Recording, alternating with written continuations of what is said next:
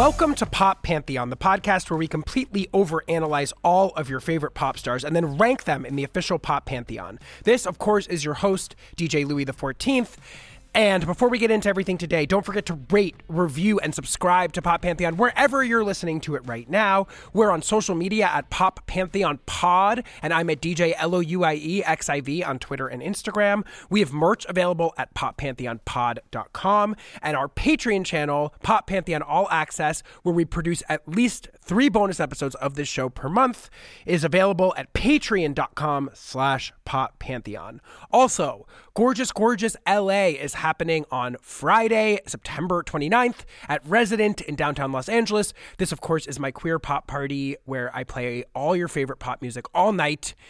And if you want to come to that, you can buy tickets at the link in the show notes of this episode, or I'll post the links in our bio on social media. And finally, we have our first live show coming up in Pasadena on November 2nd at the Crawford.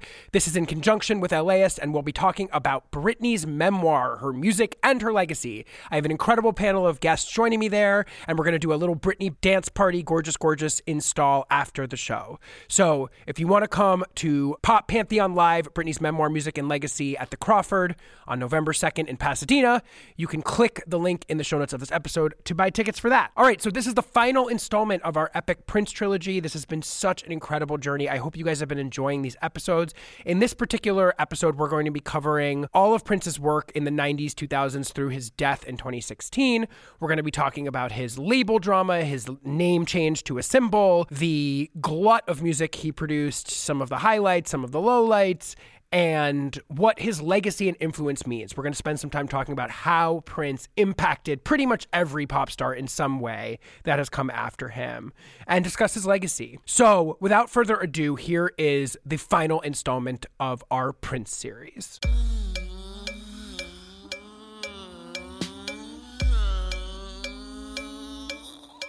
On his 35th birthday in 1993, Prince told the world he was changing his name to an unpronounceable symbol, quote, whose meaning has not been identified. His new visual moniker was a combination of the gender signs for man and woman, but Prince was not changing his gender identity. He was hoping to change the music industry, or at least change his own record deal. The previous year, he'd signed a new contract, touted as the biggest in the music industry at the time, reportedly $100 million in total, with a $10 million advance for each new project. But he quickly found himself unhappy with the terms. Prince had been a reliable hitmaker for Warner Brothers for the entirety of the 1980s. By 1990, he had amassed 9 platinum records and 13 top 10 singles. And just 2 years prior to signing this new deal, and following the relative underperformance of his film and soundtrack for 1990's Graffiti Bridge, had released 1991's Diamonds and Pearls, a genre-spanning multi-platinum comeback album which featured 2 top 10 hits, including the glam rock stomper Cream, which would become his last number 1.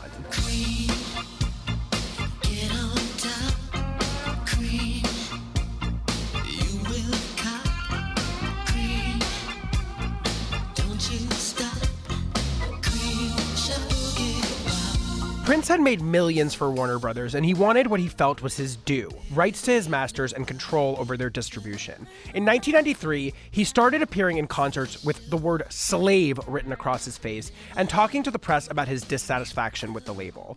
Warner had its own concerns. Prince was always prolific, but in the early 90s, the pace at which he was producing music had become a major problem. The label had released Prince albums nearly annually through the 80s, but in this period, he'd begun churning out 3 to 4 albums every year. At that time, Prince told Vibe he was only giving his label songs from the vault and would release new material through live shows, saying, quote, music should be free.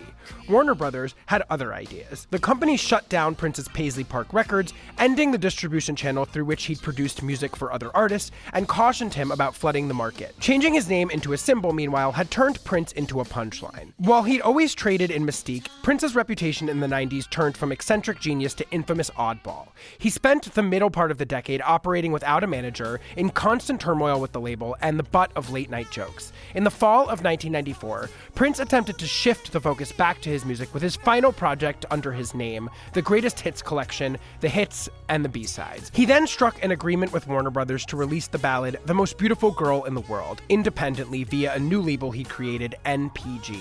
The song peaked at number 3 and went gold, but it was his final top 10 single.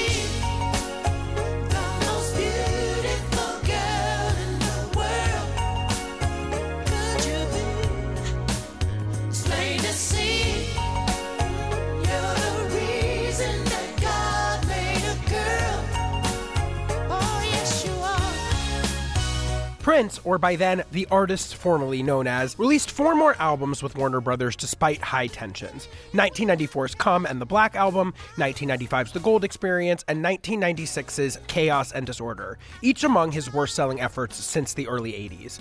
In his battle for creative and commercial freedom, Prince eventually got his way and did exactly what the label had warned him against. He flooded the market. In the second half of the 90s, Prince released 7 albums mixed into box sets and packaged with previously bootlegged materials. Along the way, his commercial fortune spiraled and a critical consensus developed that his best days were behind him. Though it came at breakneck speed and had a career-dulling impact, Prince's approach to releasing music in the 90s presaged many methods pop stars would later embrace. He sold digital downloads on his websites and super served his biggest fans with a myriad of different editions of songs. He even set up his own phone number to sell albums by mail. At one point, Prince claimed he intended to re-record his entire back catalog a la Taylor Swift, but his plans didn't come to fruition.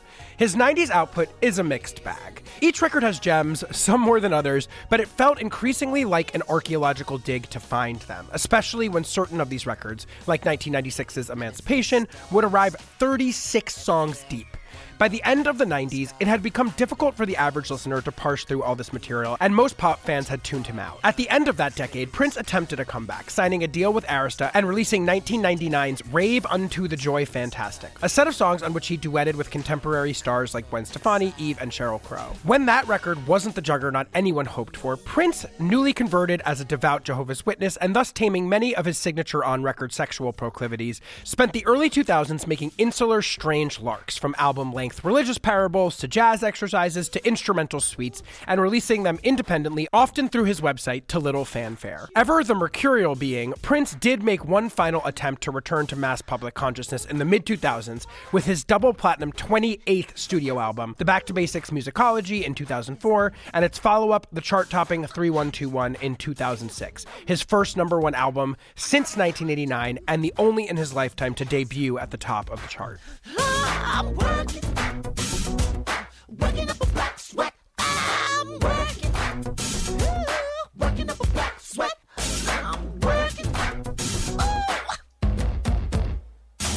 In 2007, Prince took a victory lap with a legacy-defining Super Bowl performance, widely considered to be one of the greatest of all time. Though he never again returned to the top of the charts, Prince sold out arenas and continued consistently releasing albums to the end of his life in 2016, when he died at his beloved Paisley Park mansion of a fentanyl overdose. Prince has sold 100 million records worldwide, making him one of the best-selling artists of all time, and is largely thought of as one of the greatest musicians and stars of the modern era. He has 12 platinum singles and 7 multi-platinum albums. He has 5 #1 hits in the US and 15 worldwide #1 hits, 19 top 10 hits, and 4 #1 albums. Prince has been inducted into the Rock and Roll Hall of Fame, the UK Music Hall of Fame, and the Black Music and Rhythm and Blues Music Hall of Fame. He's won 7 Grammy Awards, 7 Brit Awards, 6 American Music Awards, 4 VMAs, a Billboard Icon Award, a Golden Globe, and an Academy Award. Rolling Stone included 3 of his albums, Dirty Mind, Purple Rain, and Sign of the Times, on their list of the 500 greatest albums of all time. Often pegged as one of the most influential pop stars in history, he has been cited as an influence by no less than Beyoncé, Justin Timberlake, Bruno Mars, Rihanna, Alicia Keys, Usher, The Weeknd, Lady Gaga, Lorde, Andre 3000, Frank Ocean, Miguel, Robin, Bono, and countless others. Here with me for the conclusion of our Prince trilogy is writer and critic Miles Marshall Lewis. Okay, so I'm here with pop culture critic and author of the recent Kendrick Lamar bio, Promise That You'll Sing About Me, out now, Miles Marshall Lewis. Miles, welcome to the show. Thank you.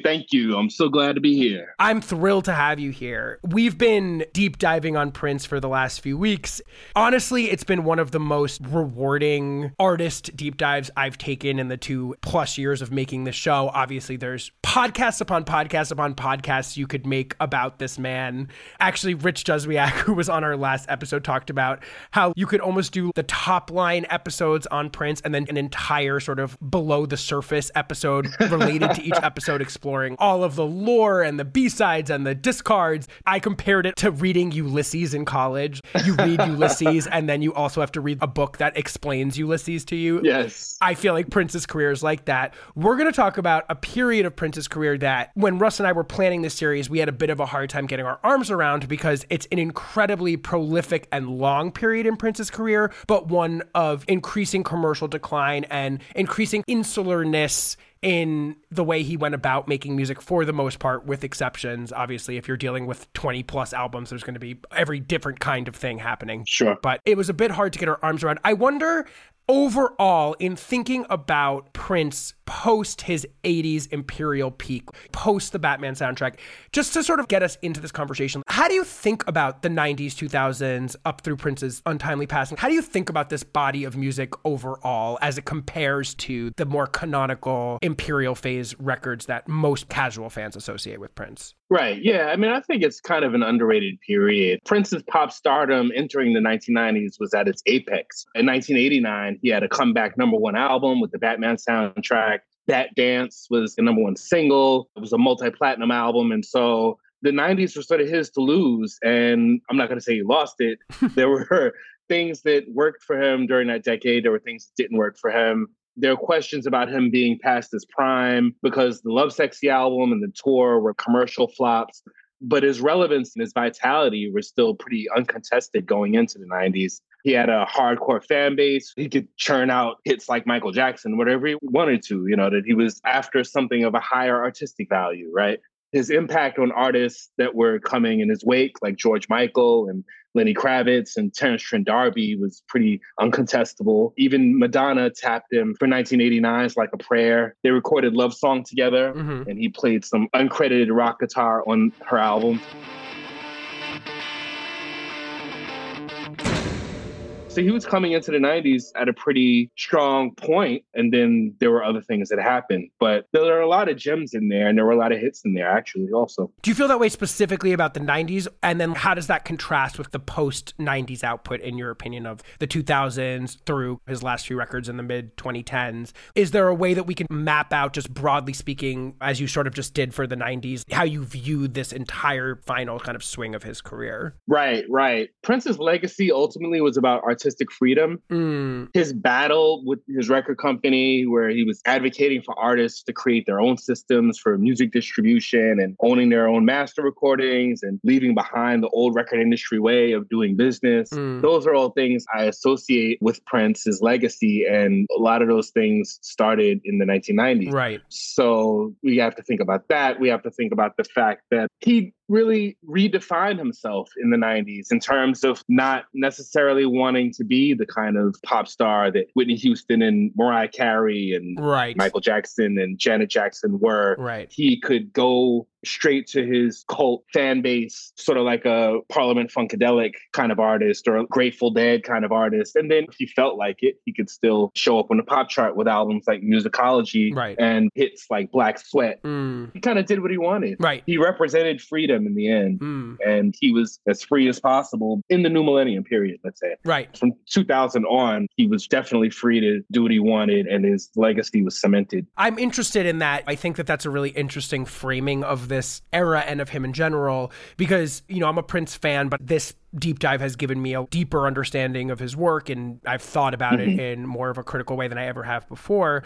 And I was interested in a characterization that Alan Light, the critic, made in Pitchfork when he was reviewing The Gold Experience, which is his record from 1995, sort of talking about how essentially for Prince's imperial moment in the 1980s, he really adroitly walked this tightrope between being this true avant-garde, eccentric music maker and pop figure, and also being someone that could clearly knock out a centrist pop hit whenever he wanted to, and that through most of those records, even though there's a lot of variance in the 80s catalog, there's obviously a big difference in what he's attempting in terms of his pop aspirations on a record like Purple Rain than on a record like Around the World in a Day, or even A Sign of the Times in some ways.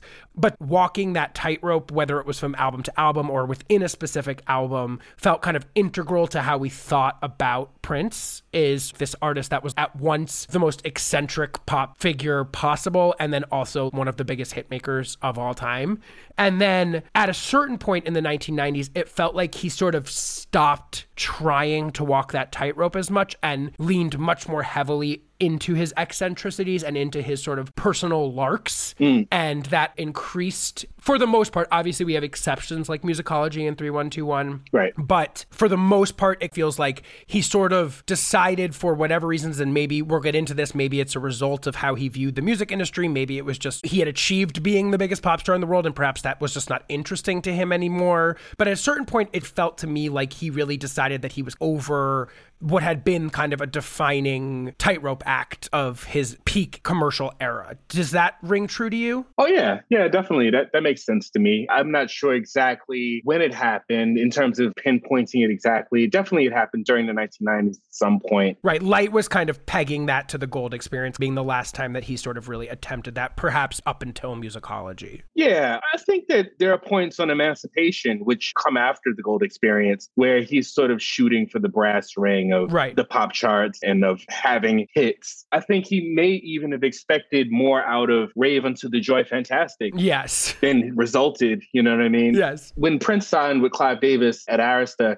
he was expecting maybe that Clive would be able to do for him what he had just done for Carlos Santana in terms of the Supernatural album that managed to sell 15 million copies, you know. Sure. Prince's album didn't sell anywhere near that. No. But he may have expected Clive to be able to do that same kind of magic. But then, yes, I do agree that at some point, I think actually directly after that dalliance with Clive, that he really threw in the towel on even trying to reclaim that pop juggernaut sort of thing and just completely be free. Right. That's interesting, too. The other point that you made that I think will be a good point for us to get into the chronology of this, which is you were talking about how by the 90s, he's kind of already seen as a legend and a super influential figure in pop. You had mentioned that Madonna's tapping him to lend credibility and music virtuosity to her smash 1989 album Like a Prayer. You can sort of see his impact on stars like George Michael and Lenny Kravitz and tons of artists that are coming in his wake, even as he's still coming off of his own sort of imperial moment. You sort of were already getting at this, but can you just talk a little bit more in detail about how Prince is seen following the Batman soundtrack as we kind of head into the Graffiti Bridge era? It's a big turnover moment in pop in general, as I see it. The 80s into the 90s is a big change. There's a change of the guard. A lot of artists from the 80s struggle to make this transition effectively. Obviously, a great example, honestly, being Madonna, who has her biggest album in 1989 and then goes through, in Madonna terms, a relative commercial come down with Erotica and Bedtime Stories in the 90s until she mounts her own comeback in the late 90s. There's new stars, as you were mentioning, emerging, like Whitney in the late 80s. Mariah's about to come out. The sound of pop changes a lot, kind of moving away from some of the industrial Minneapolis funk that Prince had pioneered that defined a lot of the sound of the mid to late 80s in pop. I'm curious, how does the general public view Prince? I mean, obviously he is a legend. He's obviously one of the defining pop stars of the 80s, but he has had a series of records that have performed less well than his peaks. Do you think that overall the general public outside of his fan base sees him as past his peak? How does the general public interface with him coming off of the Batman soundtrack as we enter the 1990s? I think that, as I mentioned, his pop stardom was at its apex. People from his hardcore fan base felt like, yes, Prince could mint a hit whenever he felt like it. And there were others who felt like, is Prince losing it? Can he actually still compete? Michael Jackson went about pop superstardom in a completely different way. Right. He really wanted the Grammys. He really wanted the record sales. He really wanted things to be big, big, big with stadiums and $1 million videos and all of that. And there were people who felt like Prince should still be going after that kind of thing. Graffiti Bridge, the film, was a sequel to Purple Rain. Yeah. And people were on board with that until it turned out to be a horrible movie. But people were like, yeah, do that. Get the original director who did Purple Rain and get a real story, right. Make that happen and sell another 10 million copies or whatever Purple Rain sold. Right. And that's not what Graffiti Bridge was. He looped people in with, yeah, okay, it's going to be a Purple Rain sequel. And then he just sort of told a different story and sold us on that album something that was worlds away from Purple Rain. Prince, Morris Day, Jerome Benton, and The Time. Prince.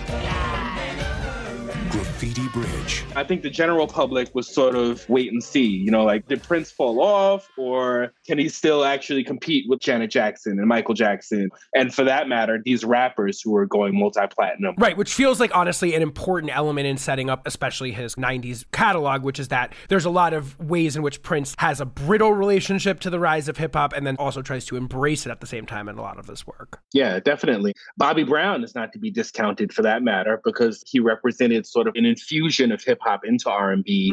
Bobby Brown was that guy and was doing it while selling the types of numbers that Prince used to sell. Yeah, totally. That Don't Be Cruel album that outsold probably everything that Prince released in the 90s.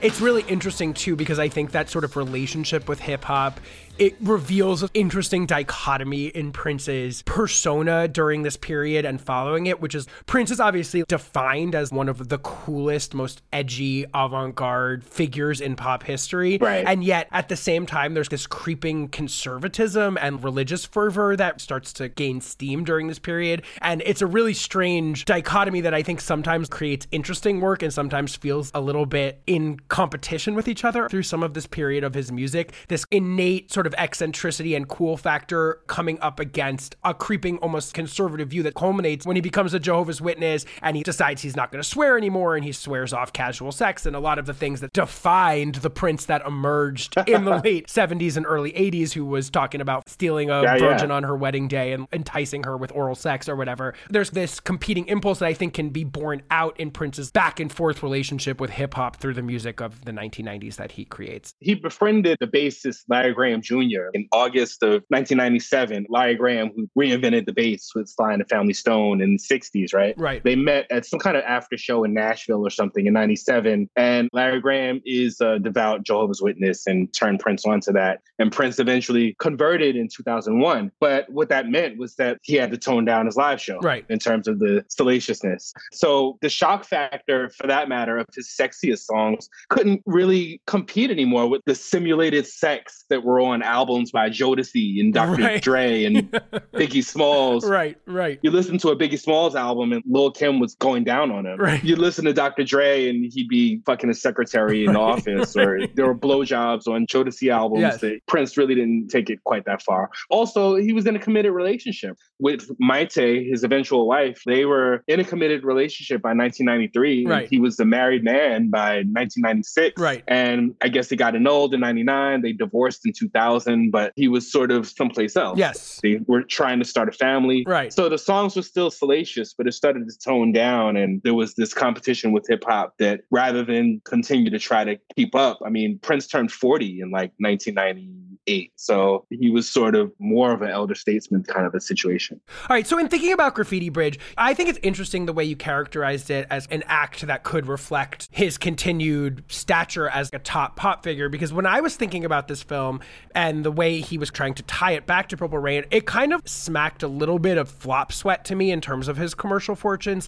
Obviously, Bat Dance was a big hit, but Love Sexy had been the biggest flop of his career to that point. Right. And I had a sense that Graffiti Bridge was his attempt to be like, I'm back. I've got a new movie that's a sequel to the biggest moment in my pop career. Right. I've got this new band that's called The New Power Generation. That's an allusion to my old band, The Revolution, that was part of Purple Rain and a lot of my peak material. Right. And as you mentioned, it does not succeed in following up Purple Rain in any sort of commercial and I think artistic sense at all. Right. Can you talk a little bit about Graffiti Bridge, what the movie is about just very broadly, and what the music on it sounds like? What is that project about in your mind? Sure, yeah. Well, Graffiti Bridge was a sequel of Purple Rain. It brings back the principles of that movie for the most part. At the time, his protege band from the 80s had reunited. There was a new protege, Ingrid Chavez, who was actually a voice from the Love Sexy album a couple of years earlier than that. She would soon have her own album on Paisley Park Records, partially produced by Prince. But unlike Purple Rain, the Graffiti Bridge album, all the artists from the movie were on the soundtrack. So Purple Rain was just Prince and Revolution, right? Right. But the Graffiti Bridge album was The Time, and it was Tevin Campbell and George Clinton, right, Mavis Staples, and the rapper T.C. Ellis, right? The New Power Generation is not on the album, but they're mentioned on the album. And the album closes out with a song called New Power Generation, but the group hadn't actually formed yet.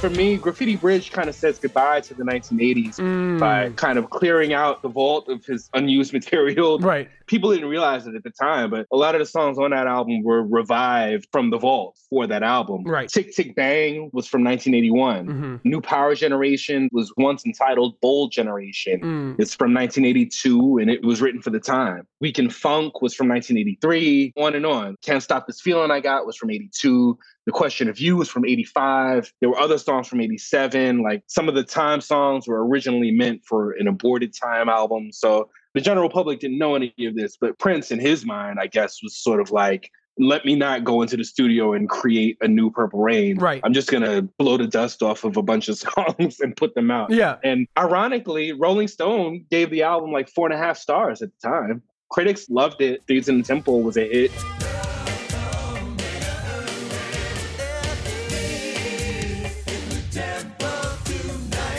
But commercially, it only went gold, which was poor for Prince. Yeah. And I think you can sense in listening to this music that it is kind of dusted off from the vault. To me, experiencing these songs, I think Thieves is a really good song, but at the same time kind of feels standard issue in a way that I think when you're Prince and your whole thing up to this point has been how you've pushed boundaries, how you've reinvented the sound of pop over and over and over again through those 80s records in particular, I think there is a bit of a challenge in terms of he's not Kylie Minogue, where it's like you do the same album over and over again and everyone's chill about it. Yeah, totally. At least up to this point, it feels fundamental to who Prince is as an artist that there's innovation happening and there's forward motion in the artistic project. There is a feeling on these songs that I think kind of can come back to haunt a lot of records that we're going to talk about today, of him retreading well, but still retreading ideas of the past and not necessarily adding vital new things to the formula. Does that feel right to you? At least in thinking about this album. Yes and no. I wanted to like Graffiti Bridge more than I actually did at the time. Right. I'm sure many Prince fans felt the same way about it. When Doves Cry, for example, had no bass line, right? Right. That was one of the things that kind of hooked everybody. And there was something off about it in a good way that you couldn't put your finger on. And it was like, oh, it has no bass line. Right. The same thing with Kiss. Kiss was so sparse that it grabbed you and it was innovative. Thieves in the Temple doesn't really have anything like that going for it, other than just being a strong song. Right. It's innovative in the sense that Prince's sound is signature to Prince, but it doesn't necessarily sound like it's moving anything forward for him, I guess, in a way. Right, right. I mean, to his dying day, he would perform Join Repetition in concert. And I kind of feel like Join Repetition, even though it is kind of an older song, not specifically recorded for Graffiti Bridge, that's sort of the classic. That's the diamond in the rough. Two words falling between the drops and the moans of his condition. Holding someone is truly believing that there's joy in repetition. All right, so as you mentioned, Graffiti Bridge is not the comeback or the massive juggernaut or sequel to Purple Rain that I think maybe Prince had hoped it would be.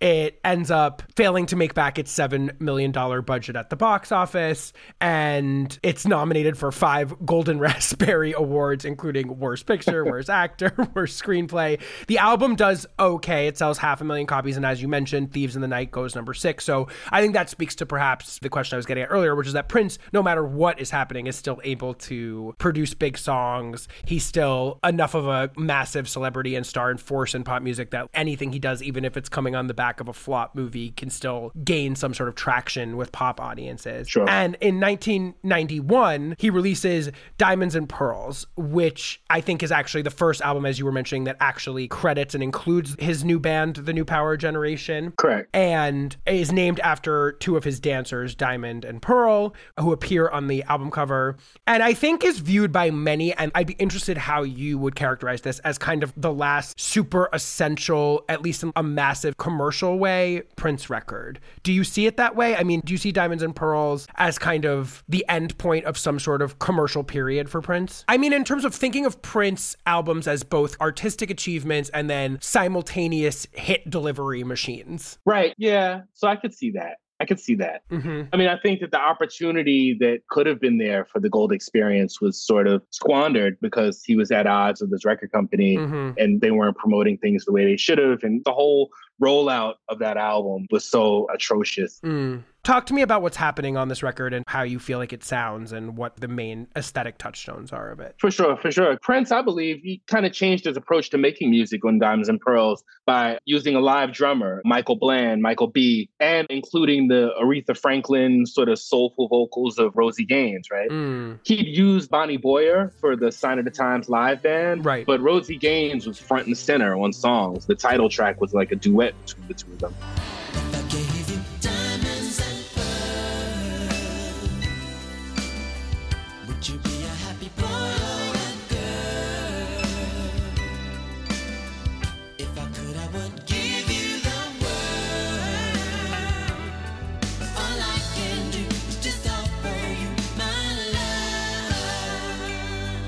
Some felt up until this point that he kind of abandoned his Black audience. Right. So surrounding himself with a Black band, which included a rapper, Tony M., that was a huge statement. Right. Spike Lee was probably fresh off of Do the Right Thing, and he directed a video, Money Don't Matter Tonight, for the album. He had an ultimate sort of Quiet Storm, slow jam with Insatiable, and that was big.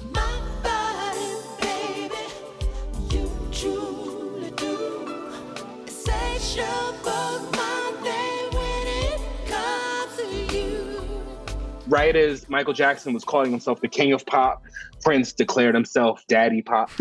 Or the song Daddy Pop. Songs like Get Off were leaning into like a heavy sexuality, which we were used to from Prince, but also featured rap, right? Right. You know, Tony M is rhyming on it. So he's going head to head with the New Jack Swing of Teddy Riley, but doing his own version of it.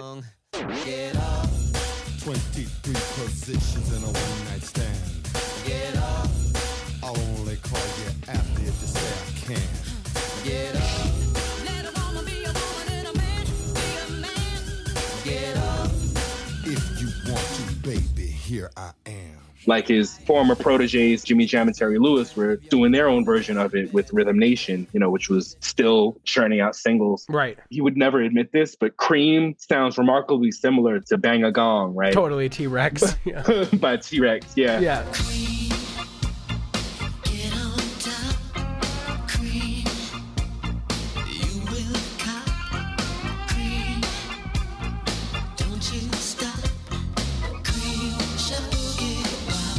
But otherwise, he's innovating. There's a holographic cover. There are no songs from The Vault contrasted with Graffiti Bridge. Yeah. All of these songs were specifically recorded for this project. And he's got a new band, and it's not The Revolution. It's a bunch of Black people. That was definitely a statement. Yeah, for sure. I think this album is really interesting because I do feel like it's Prince interfacing with a new generation of stars that obviously many of whom were inspired by him. I'm sure Teddy Riley would mention Prince as a massive inspiration to him. Oh, yeah. As would many of the rappers that I think he's attempting to sort of answer to here. So I think in just thinking about shifts of the guard, it is interesting to hear a Prince album where Prince is kind of having to reckon with a new generation that's younger than him. Because I just think we think about Prince in his Imperial phase as he's the guy. He's the one that's setting the tone for everything. And on some of these songs, which are great. I mean, I really love Get Off. I love the title track, which is kind of like a locket pop ballad, kind of like a wedding classic in some ways. Right. As you mentioned, there's Cream, which is like a T-Rex homage. Yeah. There's a lot of variety on this record. It really is one of those Prince albums where it's almost a showcase for his versatility in some ways. Yeah. But it's really interesting to see him having to reckon with being an elder statesman, which is what this album in some places feels like to me. Like you listen to a song like Jughead, whatever, and it's, to me, I find it a little bit of like an embarrassing sort of like dad discovering hip hop in a way that undermines sort of Prince as the coolest, most vanguard pop star. Right. Don't worry if you're looking silly. Look over here at me, working for Willie, getting busy in the corner, holding my owner. You think that I'm posing? I'm just frozen. This is an interesting record where I feel like he does hit a lot of commercial peaks. This is obviously a very commercially successful record for Prince. Oh, yeah. Get Off is number 21 hit. Money Don't Matter Tonight goes number 23. Diamonds and Pearls number 3.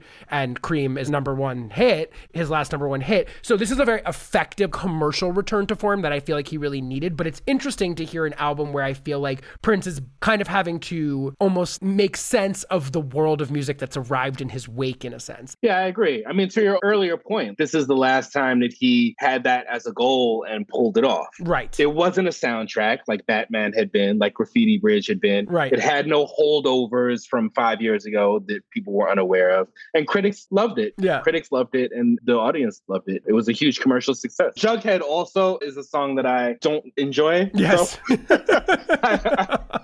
I completely agree with you about that. Especially, I was a heavy hip hop fan and still am, obviously. But yeah.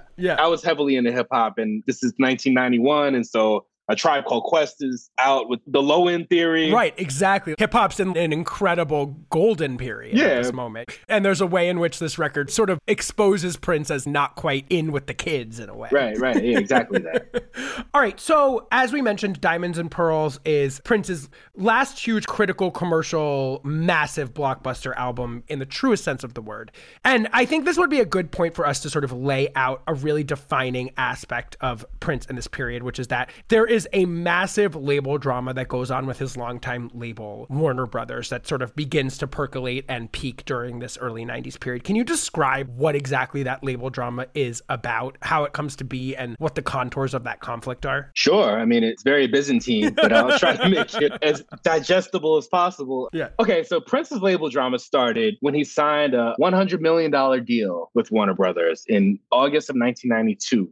And Prince's problem with it ultimately was that he signed over his publishing and ownership of his music to Warner Brothers. People like Alan Leeds, for example, who was the previous road manager for James Brown and was managing Prince at the time and was like the president of Paisley Park Records at the time, was kind of telling Prince, maybe you shouldn't do this. And Prince wanted this headline, like other people had signed these big deals. Janet Jackson just got a big deal. Aerosmith, I think, signed a big deal. He wanted to be known as the one with the biggest deal. Mm-hmm. So he did it, and then he read it afterwards, probably. The contract guaranteed these $10 million advance payments as long as the previous album sold 5 million. So he wasn't able to sell that. He'd have to recoup $100 million that he's been given with the sales of 6 albums. It would only be a profitable deal if he released like 6 Purple Rain during the 1990s, which he was never able to release another Purple Rain his entire career, Sure, of course. Warner's, they also owned his masters, according to this deal, right? So they wanted him to reduce his output so his albums wouldn't compete with each other. At the time, Michael Jackson was releasing albums every 4 years. Right. Janet Jackson was releasing them maybe every 3 years. Madonna every 2 or 3 years. Prince, being Prince, wanted to release as much music as he felt inspired to release. Truly. And also was just the most prolific artist of all time. Yeah. Right. So he wanted to do that, and he wanted to own his own music back. Warner, for their part, wanted him to release less music and focus on making more commercial blockbuster music. The way Prince works is that he wakes up at 6 a.m. and by midnight, the song is finished. Right. The way Michael Jackson works is that he works on the hi-hat for 4 months. Right. And then for the next 4 months, I guess the record company felt like if you maybe took your time, you could release another Purple Rain. If it takes 3 years to do, don't worry about it. You'll have an album that sells 15 million copies. But Prince didn't feel that way, obviously. In 4 years' time, Prince could drop 8 albums. What do you make of that as a window into Prince's artistic output in this period? Prince obviously is free to do whatever he wants, and he's an artist, and if he felt like the way he was releasing music in this kind of torrent in the period we're about to talk about is what he wanted to do, that's what he wants to do. Do you think that the label had a point that if Prince had approached some of this music differently, perhaps it could have been more commercially viable than it was if he had taken more time and refined some of these records and worked a little bit slower? Do you think that that could have had an impact on his commercial success over the next period of years? Yeah, I do agree with that. I think that ultimately that wasn't as important to him as it was to Warner Brothers. But I totally feel that way. I mean, I feel like it was almost as if, as a writer, because that's what I am, sometimes you have to write your way through like writer's block. Right. The only way to approach it is just by writing. And I think that Prince produced a lot of music that was not as good as maybe it could have been if he took longer with it.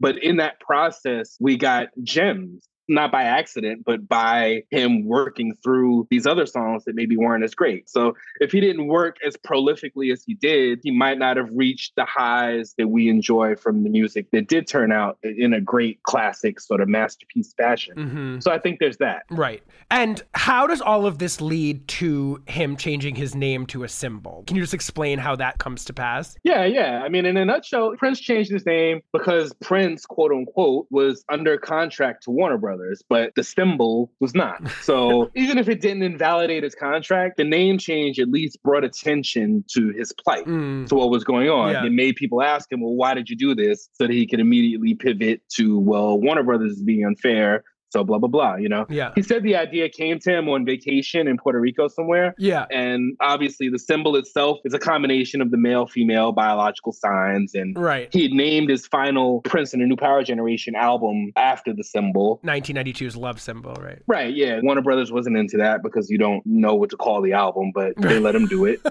And fans, as you just said, started calling it the Love Symbol. Right. But Prince at no point said, this is called the Love Symbol, or called this album the Love Symbol, or Right. call me the Love Symbol. It was just sort of like, this symbol is my name and you can't say it. And if you want to know why I changed it, it's because Prince is owned by Warner Brothers and I'm not Prince anymore. It opened that conversation. Right. And that was pretty much why he did it. Do you think that there's a sense in which all of this super narrative that's sort of disconnected from any music itself also affected the way the music was received? I mean, it sounds like this was a huge press event. Prince is obviously still a huge star. He's making this a big deal. I mean, I know that he wanted people to know about the battle he was in with the record label to some degree. Is there a sense in which, for those of us who didn't live through it, that the narrative of Prince's conflict with this record label almost usurped the music or undermined people's ability to pay attention to the music in this period? Yeah, for sure. I mean, Prince's music was received by the public and critics in a variety of ways during the 1990s, right? Right. As I'd mentioned, compared to the more commercial path of Michael and Janet and Whitney and Mariah, Prince seemed to be flailing. Right. You couldn't call him Prince. Right. He started wearing slave on his face. Right. Some albums said Prince and some albums said the symbol. Right. He didn't actually seem to care about topping charts or Right. maintaining pop superstardom. Right. And some of these albums were truly a function of just releasing albums so that he could get out of the contract, right? Exactly. Right. Great aside. And so the public continued to love him in terms of adoring his live shows. Right. And he's able to really continue to cement his legacy as one of the greatest live performers of all time, no matter how popular or unpopular the material that he was releasing. Harsher critics were more ready to write him off, often with racist undertones. True believers, though, felt he was only like a hit record away from Purple Rain or Around the World in a Day or another Diamonds and Pearls. So that was sort of how he was perceived during that period. So in thinking about these early to late 90s albums, I'm talking about 1992's Love Symbol, 94's Come and the Black Album, 95's The Gold Experience, which we've both touched on briefly, 96's Chaos and Disorder and Emancipation, and 1998's Crystal Ball and the Truth. What are the highlights for you here? I mean, I know this is a lot of music to talk about, but we got to find a way.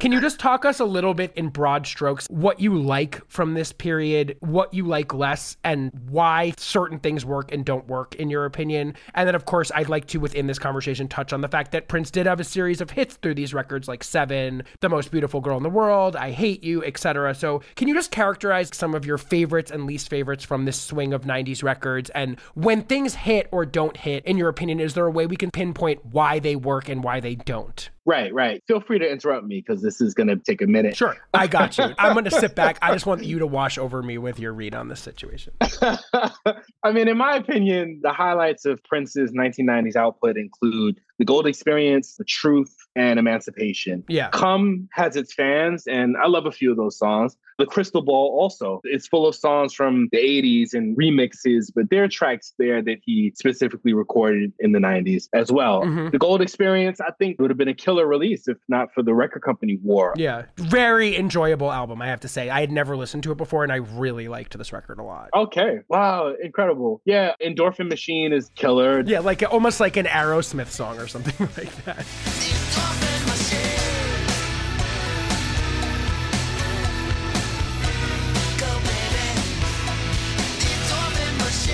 Shy is great. Dolphin is great. Lenny Kravitz is actually singing background on Dolphin. Little tidbit. Insane song. I love this song. I love when Prince gets into his most eccentric and sort of insane ideations. That's my favorite thing. If I came back as a dolphin, would you listen to me then? I mean, what only Prince could come up with something like that. If I came back as a dolphin, would you listen to me then? Would you let me be your friend? Would you let me? It was a single. It was not on the radio every 5 minutes. But what was Shh, which was originally Tevin Campbell had a version, Prince had a version. These were like Quiet Storm, slow jam classic. We got to break it on down. In the daytime, I think not. And The Most Beautiful Girl in the World was a big smash. Right. Which is kind of like a Philly soul song in the style of the Delfonics. Could you be the most beautiful girl in the world? It's plain to see you're the reason that God made a girl. I really think that that's an interesting song to talk about too, because I think one thing that sort of starts to characterize some of Prince's output increasingly over this period is he becomes very focused on really homaging his influences in a way. He gets very interested as his music progresses in sort of returning to the music that predated him and creating really well done homages to them. And I think The Most Beautiful Girl in the World is a really good emblem of that part of Prince's oeuvre during this period. Yeah, I agree with that. For me personally, it's a little too saccharine. Yeah. However, on purpose, that was the nature of that song. And so if you were going to create a song like that, that's what it was supposed to sound like. Yeah. The Truth was also one of my favorite records from the period. It was tacked on to the Crystal Ball set, but I think it would have been a killer release during the period of MTV Unplugged albums like Nirvana's and Eric Clapton's. It was an acoustic album for the most part. Yeah. In fashion, and traveling time. Third eye, third eye, third eye.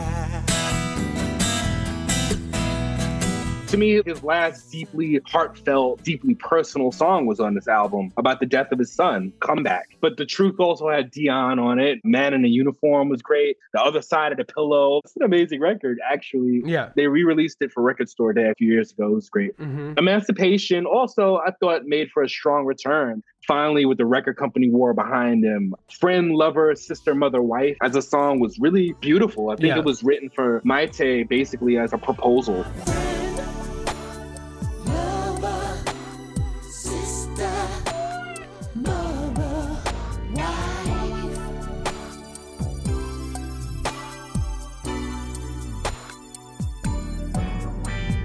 Air, food, water, love of my life. Right, and then he also directly covers the stylistics. Yes. He's very interested in dutifully recreating Philly soul a lot in this period, it sounds like to me. I agree. Bet you better got it wow.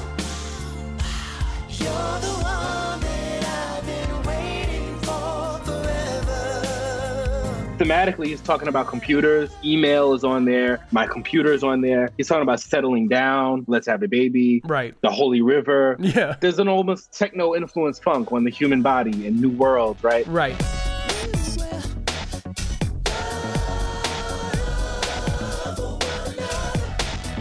Which is a concern of his throughout a lot of his music. I mean, he's constantly sort of dealing both in the style of his music in terms of his employment of drum machines and synthesizers, contrasted with live instruments on his peak era 80s work, and then also concerns about nuclear proliferation, concerns about the creep of tech. That's always been kind of a big Prince theme in a lot of his music. Definitely. With Tank Emancipation was EMI who put the album out. They were going out of business. And then he lost his child and refused to talk about it, really. And so much of the album was about the fact that this child was going to be born. One of the tracks, Sex in the Summer, the sonogram heartbeat is like the percussion for the song. His son was born with Pfeiffer syndrome and only lived for 6 days. And so I'm sure this entire album reminded Prince of that period of his life. And so none of these songs were really performed after the album dropped, which is wild. Right. 36 songs were just sort of forgotten about because they're tied to the death of his child and what he must have been going through during that. What works less well for you in this period of these records? What are the ones that register less for you, and why do you think they do? I mean, Prince was the master of all modes. However, hip hop was not really one of those modes.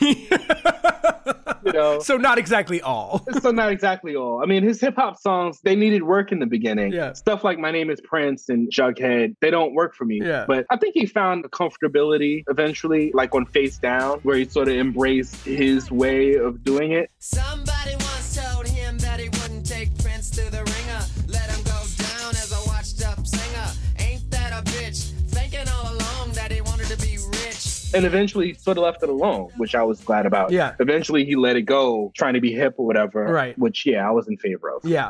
Just sort of setting up, you said that he doesn't really discover his Jehovah's Witness proclivities, let's say, until the late 90s or the early 2000s. I mean, religion has always played a part in Prince's music, but there's sort of a creeping spirituality vibe to some of the stuff. I think about the song Seven, and Right. there's a little bit of a vibe of hippie 60s, 70s, wide-eyed optimism about world peace filtered through a little bit of religious fanaticism in some ways. I am yours now and you are mine, and together we love through all space and time, so don't cry.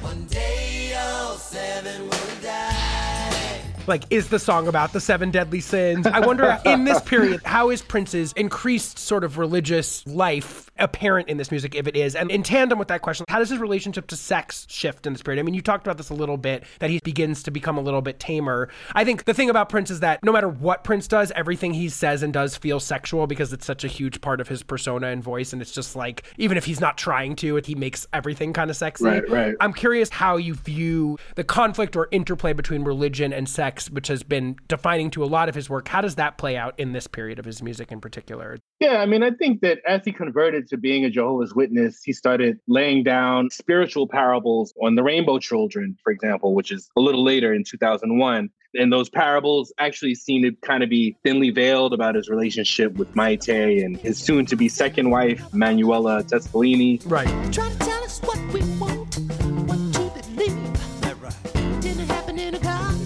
Somebody spoke to you. Prince was always questioning the higher power and spirituality from the very beginning. And so Right. whatever he was learning and whatever he was meditating on spiritually, it ended up being on certain music, like the Holy River, for example, and on Emancipation, where he's shouting out Jesus' name and stuff like that. Yeah. If you ask God to love you longer, every breath you take will make you stronger, keeping you happy and proud to call his name. Jesus, Jesus, and over and over. That totally is in tandem with something like Anastasia from Lovesexy, you know? Sure. There's a through line there. There's always been. I mean, of course, yeah. I mean, I think that one of the main conceits of the Prince ethos is sex as an access point to the divine. I mean, I think that that's always been a really defining aspect of where previous soul singers of the past were in conflict about sex and God being competing impulses. I think one of the innovations of Prince is the revelation through him that sex and the divine are intertwined with each other. Right. There was a religious fervor to Prince's sexuality. That's a very liberating thought to put out into the world in the face of centuries of religious ideas creating opposition between these two things. Prince was like, actually, no, they're completely intertwined. So I think it's interesting in some ways to see him feel a little bit more in conflict about those things in this period, as I view it, a little bit more traditionally in conflict about the relationship between sex and religion. He becomes a little bit more conservative about the whole thing. He becomes very interested in monogamy as the way to go. He becomes dismissive of casual sex. There's a lot of things that were like, you know, if Prince's early music is defined by absolute utter sexual liberation and that being not in conflict with religion, but part of it, I feel like there is a little bit more of traditional conflict in some of this work. Sure. I mean, There was a point in the 90s where he was releasing singles like Pussy Control and releasing albums called Come. Right. And then by the end of the decade, things have toned down a bit. Yeah. It reminds me of Madonna in a way. I know she had her own ideas. I'm not going to say how influenced by Prince she may or may not have been, but she was definitely someone who wore a lot of crosses and made no bones about how much she enjoyed sex and that the two didn't have to be at cross purposes, sexuality and spirituality. Yeah. Yeah. It's really interesting, actually. So many of these 80s pop stars are defined by that religious conflict. Right. George Michael certainly was. You can definitely see elements of Michael being sort of informed by Christianity. It's a huge part of this generation of pop stars is reckoning with religion and sex in their music is a very defining aspect of this 80s generation in particular. Agreed. How good is this episode? It's good, right? Well, great news, because if you like what you're hearing here, you're going to love what we're doing over on our Patreon channel, Pop Pantheon All Access, where for $5 a month, you'll get bonus episodes of our show weekly. You heard that right. Every single week, we're dropping more of the same searing, in-depth combos you love about all your most anticipated new albums by stars like Ariana Grande, Dua Lipa, and Tate McRae, just to name a few, parsing apart all the newest pop singles in our famous new music speed rounds, and of course, diving deep on your favorite classic albums like Madonna's Hard Candy, Christina Aguilera's Stripped, and so much more, all with your favorite Pop Pantheon guests. All this, plus you'll get access to our Discord channel, input on future episodes of the show, and so much more. So sign up at the icon tier now at patreon.com/poppantheon or simply by clicking the link in the show notes of this episode. You won't regret it. So, as we mentioned, Prince has fluctuating commercial success during this period, but it's a torrent of music. A lot of this period is defined by the super narrative of his conflict with the record label. He's very reclusive and actually refuses to promote a lot of this music. I mean, that's correct, right? I was thinking that he didn't seem that reclusive to me during the 1990s. No? Oh, okay. I feel like it might have even been quite the opposite because I remember him appearing on the Oprah Winfrey Show. Right. Shortly after his child passed away, actually, though he didn't admit it. Have you ever perceived yourself as being, I know you must perceive yourself as being different, but have you ever perceived yourself as being weird in any way? Yeah. Yeah. Yeah. But I understand everything's relative, not weird to me. But, Yeah. probably weird as And you're living compared in to Minneapolis, of all places. Minneapolis, yeah. Yeah. I will always live in Minneapolis. Okay, so people think you're weird, they think you're Yeah. strange. What do you want them to know? The music. I remember him being on MTV with Chris Rock, Yeah. explaining that Bad was supposed to be a duet between him and Michael Jackson. And Right, famously. I love the story of you. There's all these Prince. I'm sorry. That's the guy you used to be. There's the story of you turning down Bad. Well, that Wesley Snipes character, that would have been me. All right, now you run that video in your mind.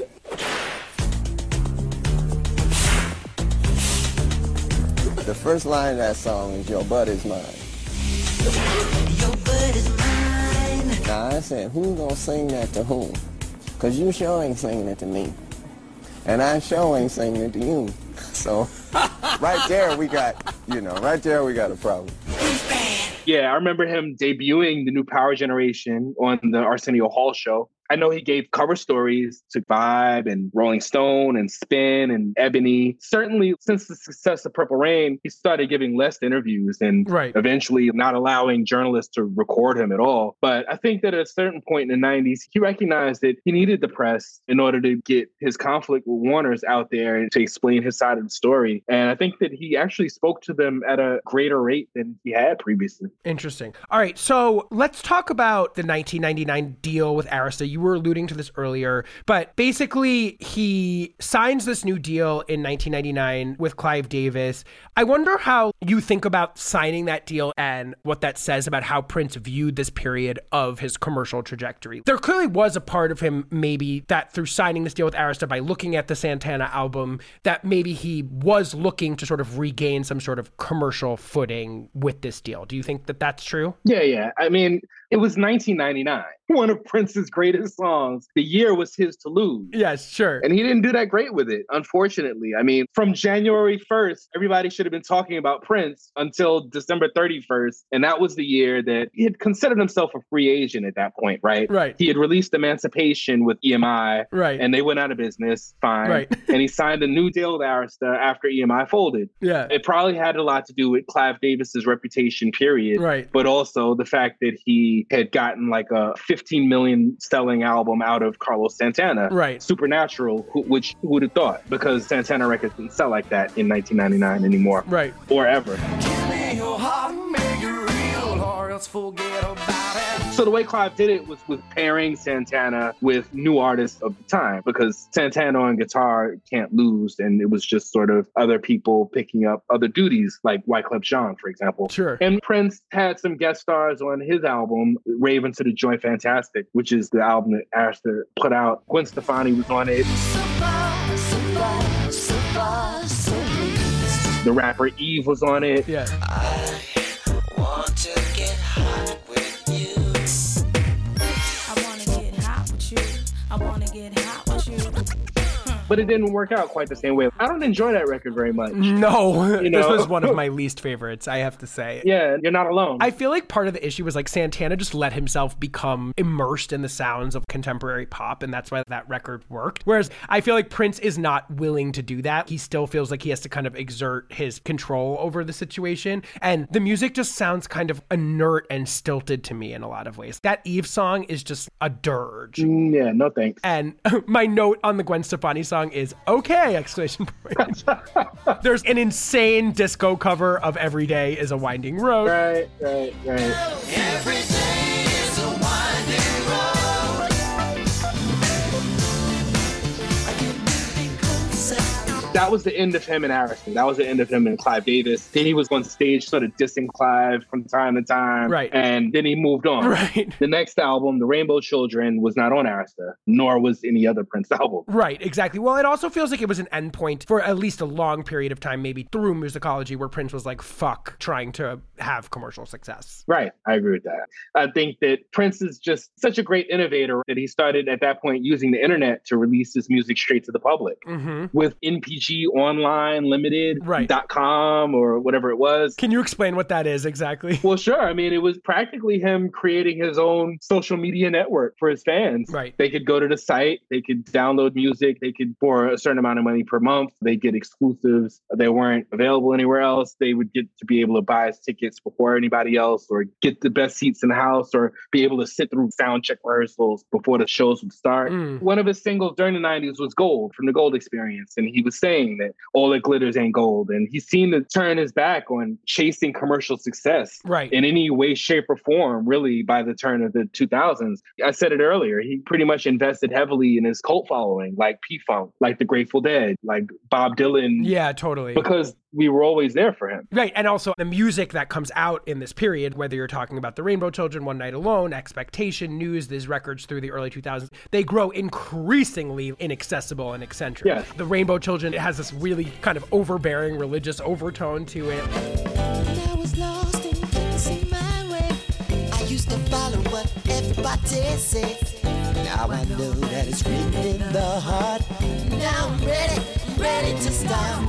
If I thought it wasn't there. There's 14-minute instrumental tracks. This music is clearly, hey, I'm doing whatever the fuck I want, and I really do not give a fuck who listens to it. Right, On right, another yeah. level than even You know. some of the music that he released in the 90s. How do you feel about this music as a fan? I mean, by the new millennium, Prince had embraced his status as a living legend who earned the right to release whatever he wanted, however he wanted. He revisited the jazz experimentation on those 80s Madhouse albums by releasing News. He served his own take on neo soul by recording The Rainbow Children. Right. Honestly, it's probably my least favorite Prince period. Yes. The Rainbow Children has grown on me over the years, definitely. I don't feel like it's a bad album at all. Uh-huh. But between The Rainbow Children and probably 3121 is my least favorite Prince period. And Musicology was still the double platinum #1 comeback record for him, but I didn't love Musicology personally. I didn't really enjoy it. Well, let's talk about that. Following the slew of records that he releases on this website, which, you know, in some ways it's like his release strategy is more interesting than the music is in this period. His focus on innovating the industry and being ahead of the curve on how music was going to be delivered and released was almost more interesting than what he was doing musically during this time period, for me personally. He was still the forward-thinking macro music industry guy more so than he was making interesting music in this period. Yeah, I mean, the success in musicology, it largely comes from the fact that he connected album sales with ticket sales. Right. Something that Billboard magazine stopped allowing after Prince got away with that. If you went to a show, you bought a ticket and that counted as an album sale. So all of a sudden, musicology was double platinum as if it was like Diamonds and Pearls, when really it wasn't so much that many people were into it. It was more so that they were into his live show. That was innovative. For sure. But the thing about musicology that I think is interesting is that it's clearly a moment in which Prince once again, kind of like he did on Diamonds and Pearls or Raven to the Joy Fantastic less successfully, it becomes clear at a certain point that he's making a pivot in how he's approaching his music once again. And he once again wants to be someone that people listen to. Yeah, no, I agree with that. It's interesting because musicology is, in my mind, back to basics sounding. It's groovy. The title track is literally big upping Prince's most major early influences, from Earth, Wind, and Fire to Sly and the Family Stone to James Brown, three of the godfathers of Prince's whole vibe. Don't you miss the feeling music gave you back in the day?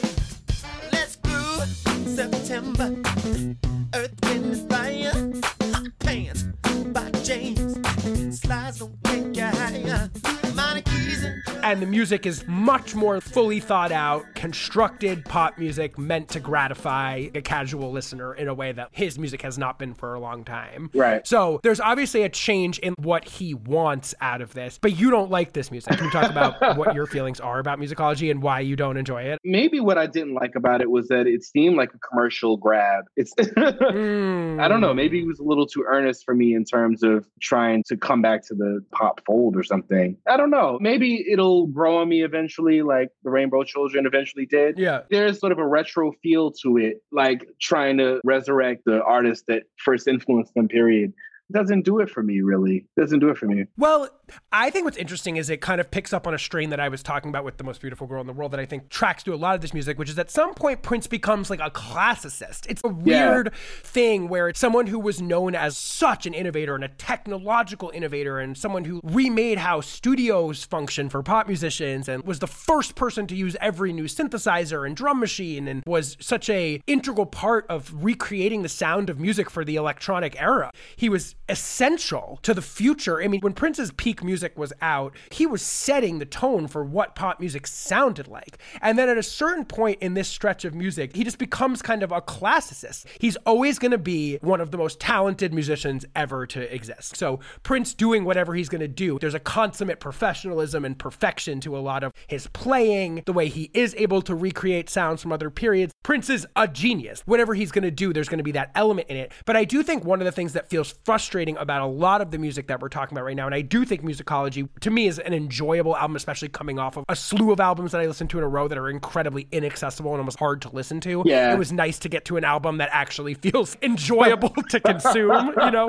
So I think maybe that was where I was at when I listened to musicology in this recent listen through. Okay. But I think there is a feeling of disappointment of Prince just sort of lapsing into classicism. Yeah, I think that's what I didn't like about it. Yeah, there's someone who used to have as integral to their persona a forward-thinking and innovative quality that was paired with classical technique. That was sort of the thrill of the whole musical approach, just lapsed fully into homaging past music. Yeah. There's something ungratifying about that as a proposition for Prince music. Yeah, that's very well said. And that's pretty much how I felt about that album. I mean, I was in DC recently at what we call the Black Smithsonian, right? It's the National African American Museum of something, but we call it the Black Smithsonian. And there's an exhibit on Afrofuturism, and Prince is in the exhibit because of how innovative he was with the use technologically of the Linn drum and all of that. Yeah. I think about how, consider his 1980s hits for the Bangles and Sheena Easton and Patti LaBelle and Sheila E. and Shaka Khan.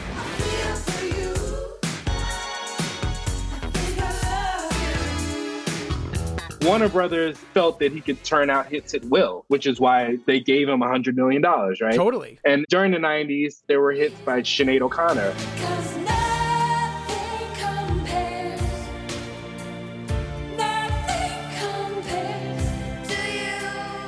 and Martika and Tevin Campbell and The Time and others who'd come in his wake started covering him. TLC did If I Was Your Girlfriend.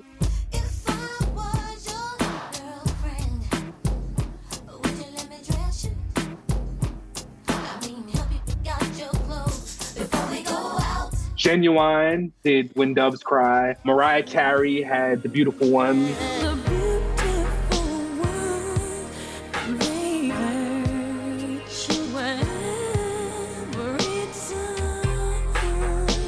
Eventually, Alicia Keys covered him as well. And How Come You Don't Clothe Me Anymore? I think eventually he starts referencing himself, like Black Sweat on 3121. Right. Whenever I hear that, I feel like it's an update of the sort of groove from Nasty Girl that Vanity 6 came out with. Yeah, totally. Or Kiss, that kind of percussive, bassless sound. Yeah. Working up a black sweat. I'm working. Working up a black sweat. I'm working. I feel like Black Sweat is his last great single in my mind. I would agree with that. It was earlier than that a bit, but when Britney Spears came out with Slave for You that Pharrell had produced, when I heard it, I was like, wow, this is totally Nasty Girl, but for 2000 or 1999 or whatever year it was. Yeah, 100%. So it was interesting to me that with Black Sweat, the originator of Nasty Girl could go back and sort of remix his own genius for the modern age. Yeah, it's fun to listen to a song like Black Sweat because I think some of the things that are missing from some of this latter period Prince stuff is the sort of freewheeling smirk. Yeah, sure. There was a feeling in Prince's peak work of, yes, all the consummate musicianship and all of the forward-thinking innovation, but there was also a feeling that Prince had a fucking blast making his music, and you can really hear that in so much of the canonical Prince stuff that we all love so much. And I think at a certain point, there was just this feeling of labored classicism that is interesting in its own right, but it just doesn't have that spark. And I think you listen to a song like Black Sweat and you realize he still could access that sense of playfulness and delight and that smirk and that thwack of the production that's so signature to him.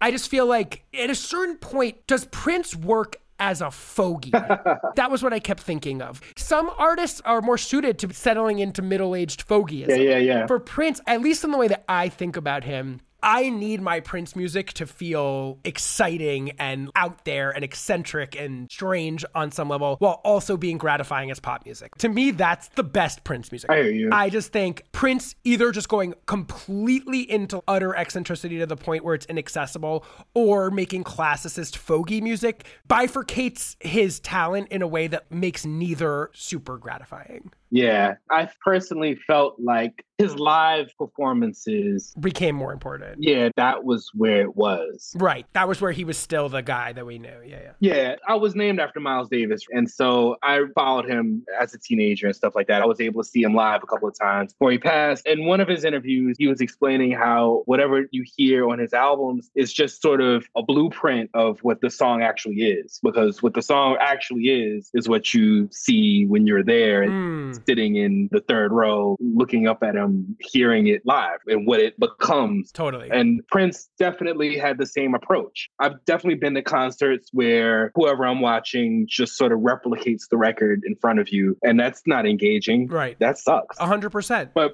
Prince, he would change the arrangements. His songs had this living, breathing life to them that he brought. Totally. Even if it was a song that I actually didn't like on vinyl, I'd get to the live show and I'd be dancing to it. It would be something different. Yes. Like, oh, now I get it. Yeah.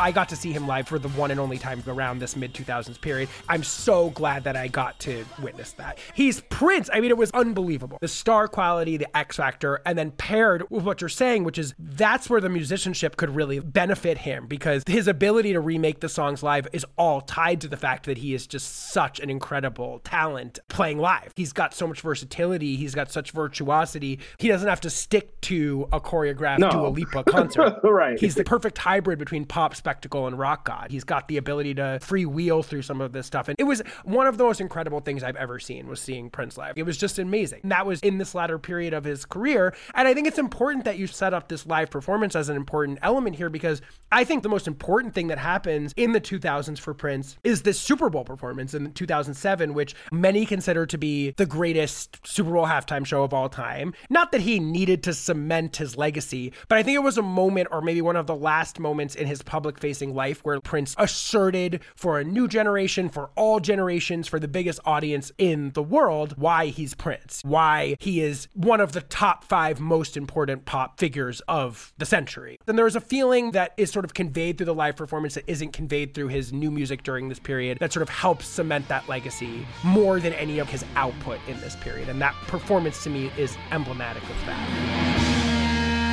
Y'all wanna sing tonight?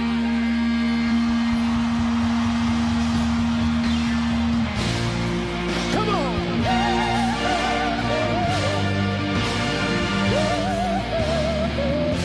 I can hear you! There you go! Come on!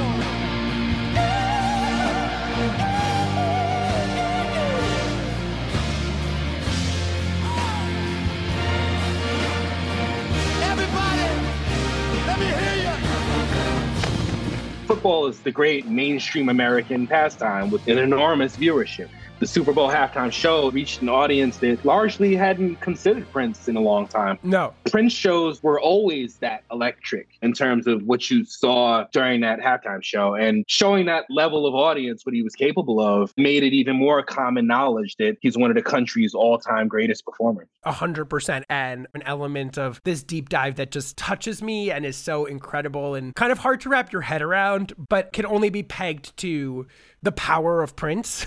To see such an eccentric, androgynous, out there alien figure be embraced by football fans at the Super Bowl, and then that as emblematic of just how massive Prince is in general as a cultural figure, is just one of the greatest things and most perplexing elements when I look at the conservative nature of American culture and how much we've struggled with embracing elements outside of heteronormative mainstream, and obviously racially, etc. Yes. There's something about watching that Super Bowl performance as emblematic of just how widely beloved Prince is by everybody. Yeah. And how incredible that is and how dissonant that is as a greater marker of the strangeness and wondrousness of Prince's career. That this absolute alien, eccentric, androgynous black man who walked around in high heels and thongs and impersonated women and men and literally said in 1984, "I'm not a woman, I'm not a man, I'm something you'll never understand." There's just something very moving and powerful to me about the power that truly great music and powerful star quality and essence can bust through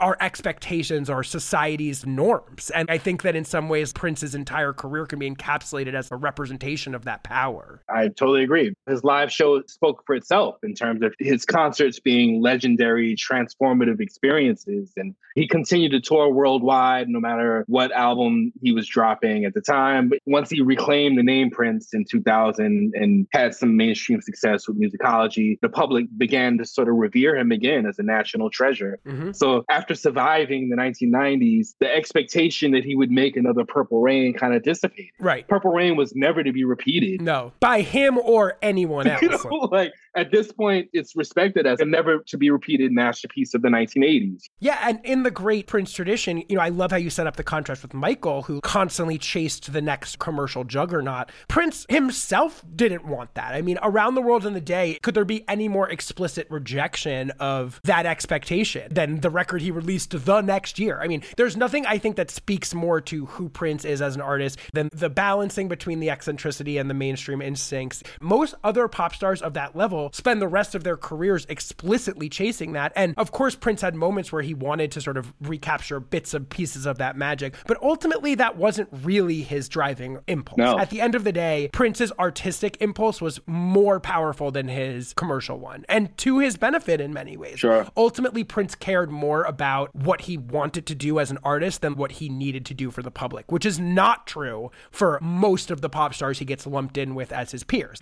Michael, Madonna, I'm not undermining their artistry. They're all fantastic artists. Janet, I love them all. They're all some of my favorite artists of all time. Sure. But ultimately, they're commercial entities. They're commercial beasts at their core. They have tons of artistry and they employ their artistry for commercial ends. But ultimately, the driving force is, how do I continue to morph this into something that's mass consumable? And Prince was not that way. Prince was the most successful avant-garde artist Right. in history. He was the most massively successful, essentially avant-garde artist to ever exist in any medium in some senses. For sure. So Prince obviously continued releasing albums with frequency until he died in 2016. I'm curious, just very briefly, because I feel like we can't end the story without talking about that. How did all of that come to pass? I mean, we obviously don't know the inner workings of it, but what do we know about the end of Prince's life? So, yeah, he died of a fentanyl overdose. Evidently, he was alone on an elevator at Paisley Park Studios where he lived and worked. He was found by paramedics eventually. He had struggled with a painkiller addiction after a hip replacement situation in 2010 from jumping off pianos for decades. After he passed, naturally, there were these amazing musical tribute performances from Bruno Mars and D'Angelo and Lenny Kravitz and Madonna. But it seems like he was in a great deal of pain, more than anyone realized. Physical pain. Yeah, physical pain. He had divorced his second wife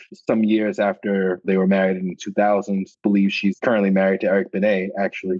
I can't speak to what love he had in his life, but I mean, he was twice divorced. And I don't know if Jehovah's Witness, if they have some sort of edicts about sexual activity or celibacy or whatever, but he wasn't really seen about town as the ladies' man that he was in the 80s with Vanity and Apollonia and Sheila E. and Jill Jones and whomever else. I don't know what his life was like beyond the studio and performances. Right. Well, he was always a man of great mystery, of course. That's very true. That was part of Right. the appeal. He was not even a reliable narrator about his own life a lot of times. I think that mystery is also part of the Prince mythos in general, too. Yes, indeed. Like, what was Prince actually like? Do any of us really know what this man was like in private? Not really. Yeah. One of the most famous people to ever exist, but we know so little about what he was actually like. Yes, yes. The mystique was real. And in a period when it doesn't exist anymore because of social media, and Prince was not about that at all. Yeah. What I do remember is just what an event the death was. It was a national event. Yes. It was like the passing of a president or something like that. And I think just as I'm attempting to wind this series down and land on the importance of this man and his work, I remember where I was when I heard about it. It's one of those things, it's like Whitney, it's like Michael, when a figure of that magnitude passes, it hit the heart of almost everybody. Right.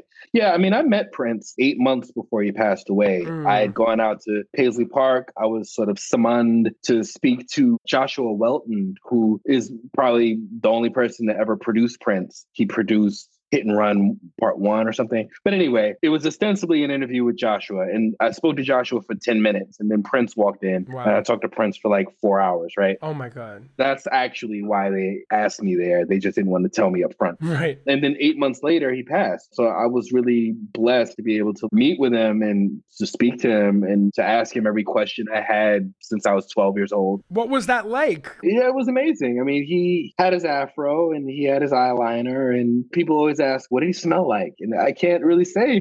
There was no pervading lavender or chamomile or anything. It felt like a big brother or an uncle, a cool uncle. Prince had always been such a hero of mine. And I maybe had shook his hand once in the 90s or something, but shaking his hand and talking to him for 4 hours was two different things, you know? Sure. Yeah. I was able to play his piano. I don't play great piano at all, but I know some Prince songs actually. And just being able to be in Studio B with him playing The Cross, that was amazing. Wow. And he was very open. He gave me a hug. You always expect him to be media averse, but he was extremely friendly. I felt like we bonded, Wow. which sounds weird to say. No. It didn't feel like he was just waiting for it to be over. You know, he invited me out to his car. He played me unreleased music on his car stereo. Wow. Oh my God, you must have been tripping. That was surreal. What was the most memorable thing he said to you? Wow. I do remember him telling me that The Beautiful Ones was not written about the person that we thought it was written about. In one of the Prince biographies, someone said that it was written about Susanna Melvoin, who he was engaged with in the mid-1980s. And you're not really supposed to ask Prince about the past, but somehow we were on the subject anyway. And he told me that no, he had specifically written that song for the movie because there needed to be a counterpoint to what Morris Day was doing at that point in the movie. And so he went home and he wrote The Beautiful Ones and came back in with it. Wow. It's yeah, I remember him telling me that.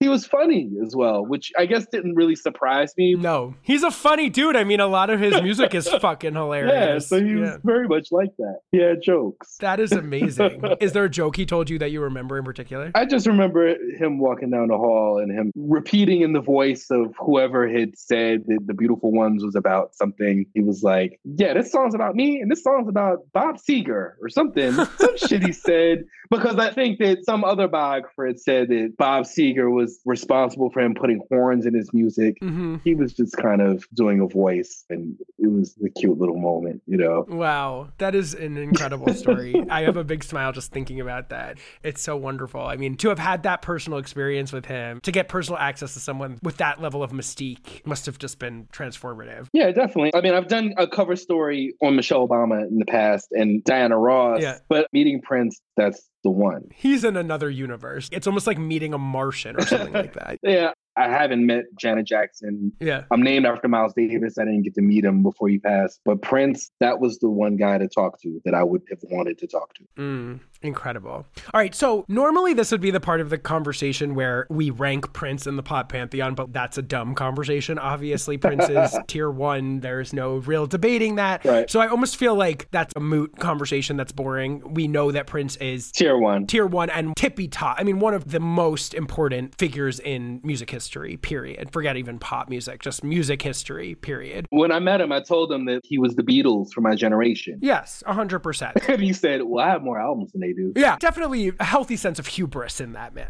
I guess my question is, and I know this is hard to say, so I just want you to kind of freestyle and whatever comes to you. We don't have to encapsulate this. We could do an entire episode on this one question, but just whatever you feel like needs to be said to land this series for us a little bit. What are the most important parts of what Prince did as a musician and as a pop star that affected the course of pop music? If you had to just pick maybe a couple examples of where we see Prince's legacy in everything that's come after him, what do you think are the most important things that the audience should walk away understanding as Prince innovations that have played out over the rest of pop history? Well, I would say that Prince's legacy is about artistic freedom. Like I said before, he advocated for artists to create their own systems for music distribution, to create their own master recordings and all of that. But we see Prince in the neo-soul movement of the 1990s with Maxwell and D'Angelo and Lauryn Hill and Erykah Badu. Whenever I hear the Lindrum beat machine that he helped popularize in the 1980s, it's been resurrected by artists like Justin Timberlake and whomever else.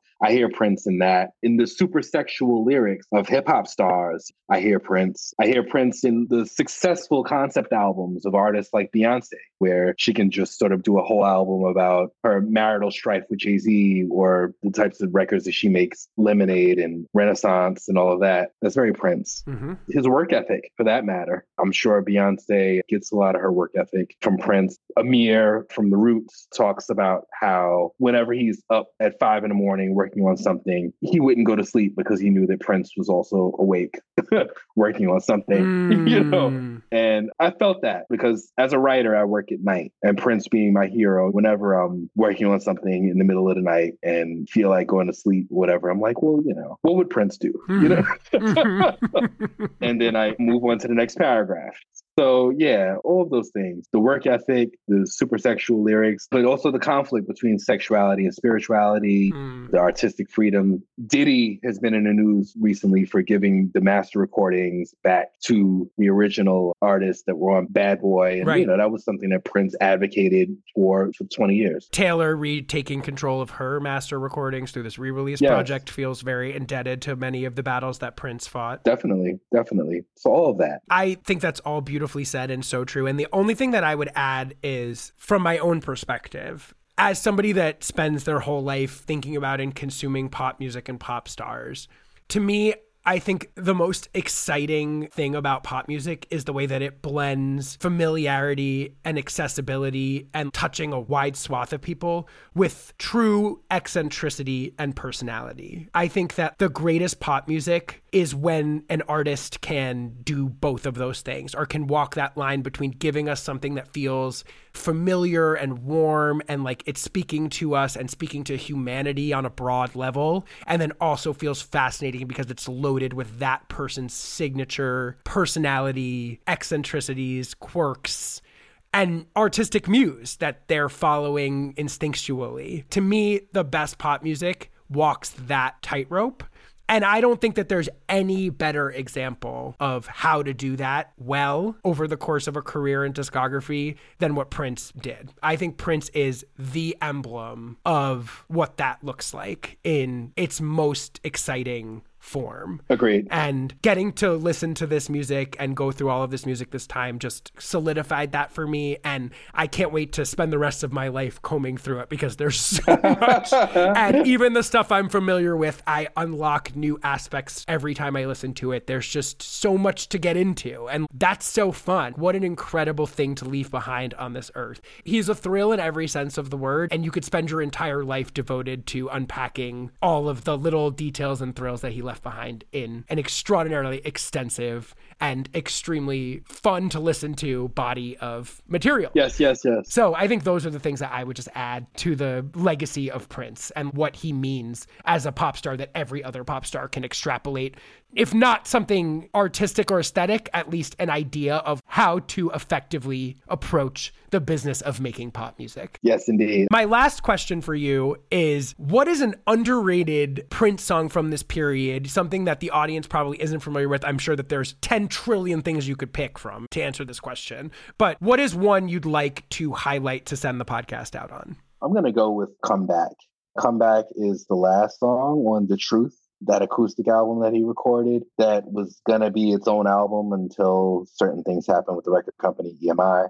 It is about the death of his son without explicitly being about the death of his son, but the lyrics allude to a spirit that will return if you keep their memories in mind. And it's just really beautiful. And one of my biggest maybe issues with Prince as his career went on was that he wasn't living enough of life to reflect that back in his lyrics. A lot of the songs are sort of these funk workouts. I wasn't getting a sense of what was really going on in his mind. Right. And this song, for me, it's like, yeah, this is heartfelt. This is something that he needed to get off his chest because you feel it. Listening to it, you receive it that way. And of course, it's a sad song, but it's a bit hopeful as well. Yeah. Because the spirit will come back. That's the whole title of the song. So yeah, I would say people should listen to the Truth album, period, and definitely Comeback is my choice. I love that. I actually love that you made that point because I do think that was something that I struggled with some of the latter period music was a lack of vulnerability. There was just an impenetrable feeling to it. And this song is really moving. And for an artist that is so mysterious, when you get that glimpse at the vulnerability, whether it's direct or indirect, it's incredibly powerful. And I think that's a really nice note because also Prince's spirit comes back to us and lives on through all of his incredible music and work that he left in this world. So it's a really good note, I think, for us to leave this series on. Miles Marshall Lewis, thank you so much for being on the show. It was my pleasure. This was a great time. Anytime I can speak for hours about Prince, it's a good time. Yeah, literally all three guests said the same thing when I concluded the episode. They were just like, I love talking about Prince. I'll take any opportunity to talk about Prince. I love that. He inspires that passion. It's incredible. Indeed. Spirits come and spirits go. Some stick around for the after show. All right, so there you have it. That is our Prince trilogy in the can. Of course, Prince is a certified Tier 1 icon. The judgment is rendered, not that I need to make that judgment. I want to say thank you so much to the fabulous Miles Marshall Lewis for being such an incredible guest. And of course, also to Dr. Elliot Powell and to Rich Juzwiak for being guests on our previous episodes. They made this series what it was. They're incredible. Thank you so much for their time and knowledge. Of course, thank you so much to Russ Martin for everything he does to make this show happen every week. To PJ Vernietti for his help editing this episode, Alex Lobo for her help with the artwork. Follow us on social media at Pop Pantheon Pod. I'm at DJ LOUIEXIV on both Twitter and Instagram. We have merch available at poppantheonpod.com. Join our Patreon at patreon.com/poppantheon. Come to Gorgeous Gorgeous LA on September 29th. And until we meet again, have a wonderful life. Bye-bye. Tears go here. Tears go here.